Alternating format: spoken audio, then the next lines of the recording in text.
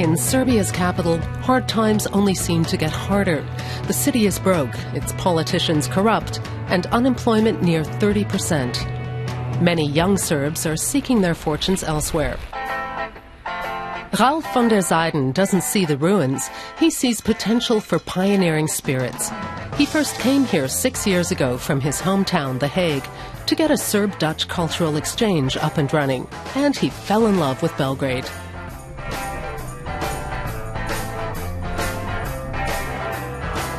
I think I'm the most optimistic person about Belgrade in Belgrade. You know, people are always complaining about their own city, and this is broke and this doesn't work, and the politicians are not doing a good job. And when I look at a building that's broken down or old, I see a building that can be, you know, refurbished and be beautiful in the future. 3 years ago, Ralf relocated to Belgrade completely and started a business organizing bicycle tours for tourists.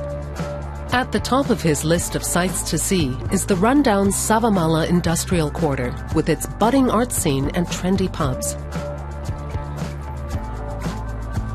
I didn't come here to become rich or to, you know, grow a very big company. I had that relatively rich life, you could say, in Holland.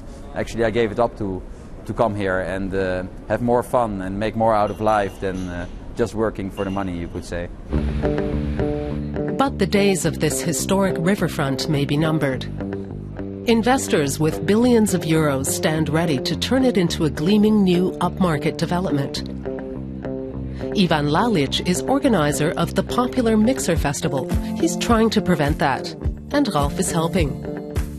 The Mixer Festival is a highlight of Belgrade's arts calendar. This year, the organizers hope to mobilize as many people as they can to preserve the district. Savamala is a good example for the rest of Belgrade. You know, partly unfinished, pretty raw, but full with opportunities. Something raw, but something positive at the same time, you know. Give space for everybody to do something, to create something. German teacher Jan Kohler also came here in search of the wild, wild East.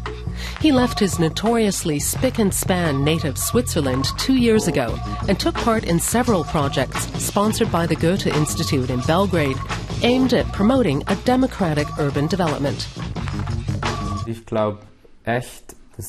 I really think the kind of things may be possible here that were going on in the 1980s in Bern or Zurich, where I come from, because civil society has gradually taken shape and developed this grassroots spirit that says, hey, let's take to the streets. And if the politicians won't support us, we can do it ourselves. We'll take the space we need and make this city our own. Jan presents one of the projects he helped initiate, a meet and greet of East and West over soup. Artists Angelina and Marina help in the kitchen. Every time, the event has a different host who fixes the soup and arranges an evening of readings, concerts, and exhibitions.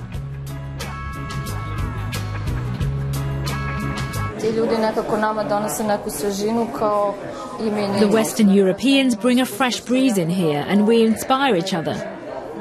This location, for instance. In contrast to the conventional gallery, people here share their ideas.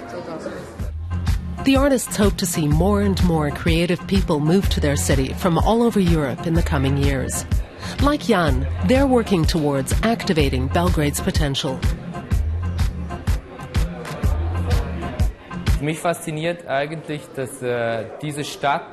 What fascinates me is that this city already has a rich cultural legacy, even in terms of its art and alternative culture scene.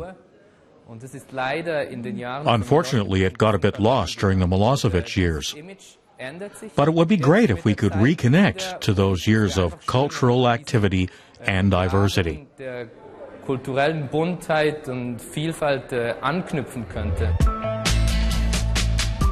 Serbia may have little public funding left over for the arts, but Belgrade's creative spirits are taking things into their own hands to get the city's arts going at full tilt.